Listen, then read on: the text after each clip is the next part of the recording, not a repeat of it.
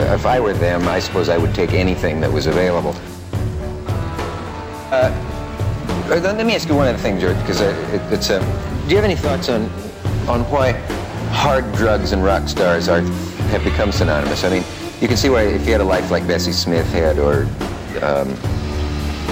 Billie Holiday or something like that, what they went through. If I were them, I suppose I would take anything that was available.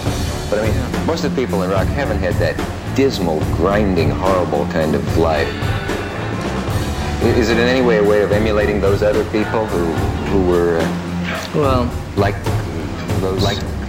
those there's a lot of time, I mean, people. a lot of pop people who go through a hell of a lot, just say in 1 year they see so much, and they go through so many different things that they either just want to get high. I mean, basically it starts with people who just want to get high, like people have a drink.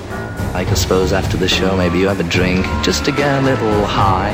So musicians, either drink a little, or maybe they smoke a bit, and then they want to get a bit high, and they're sort of really looking for something. Mm-hmm. And it's the same with all those Bessie Smiths and all those people, because the world is such a hard place to try and make it in, all those drugs and things, and I suppose if they get on top of you, they get next to you.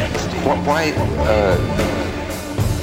heroin? I mean, they always sort of kill you in one way or another.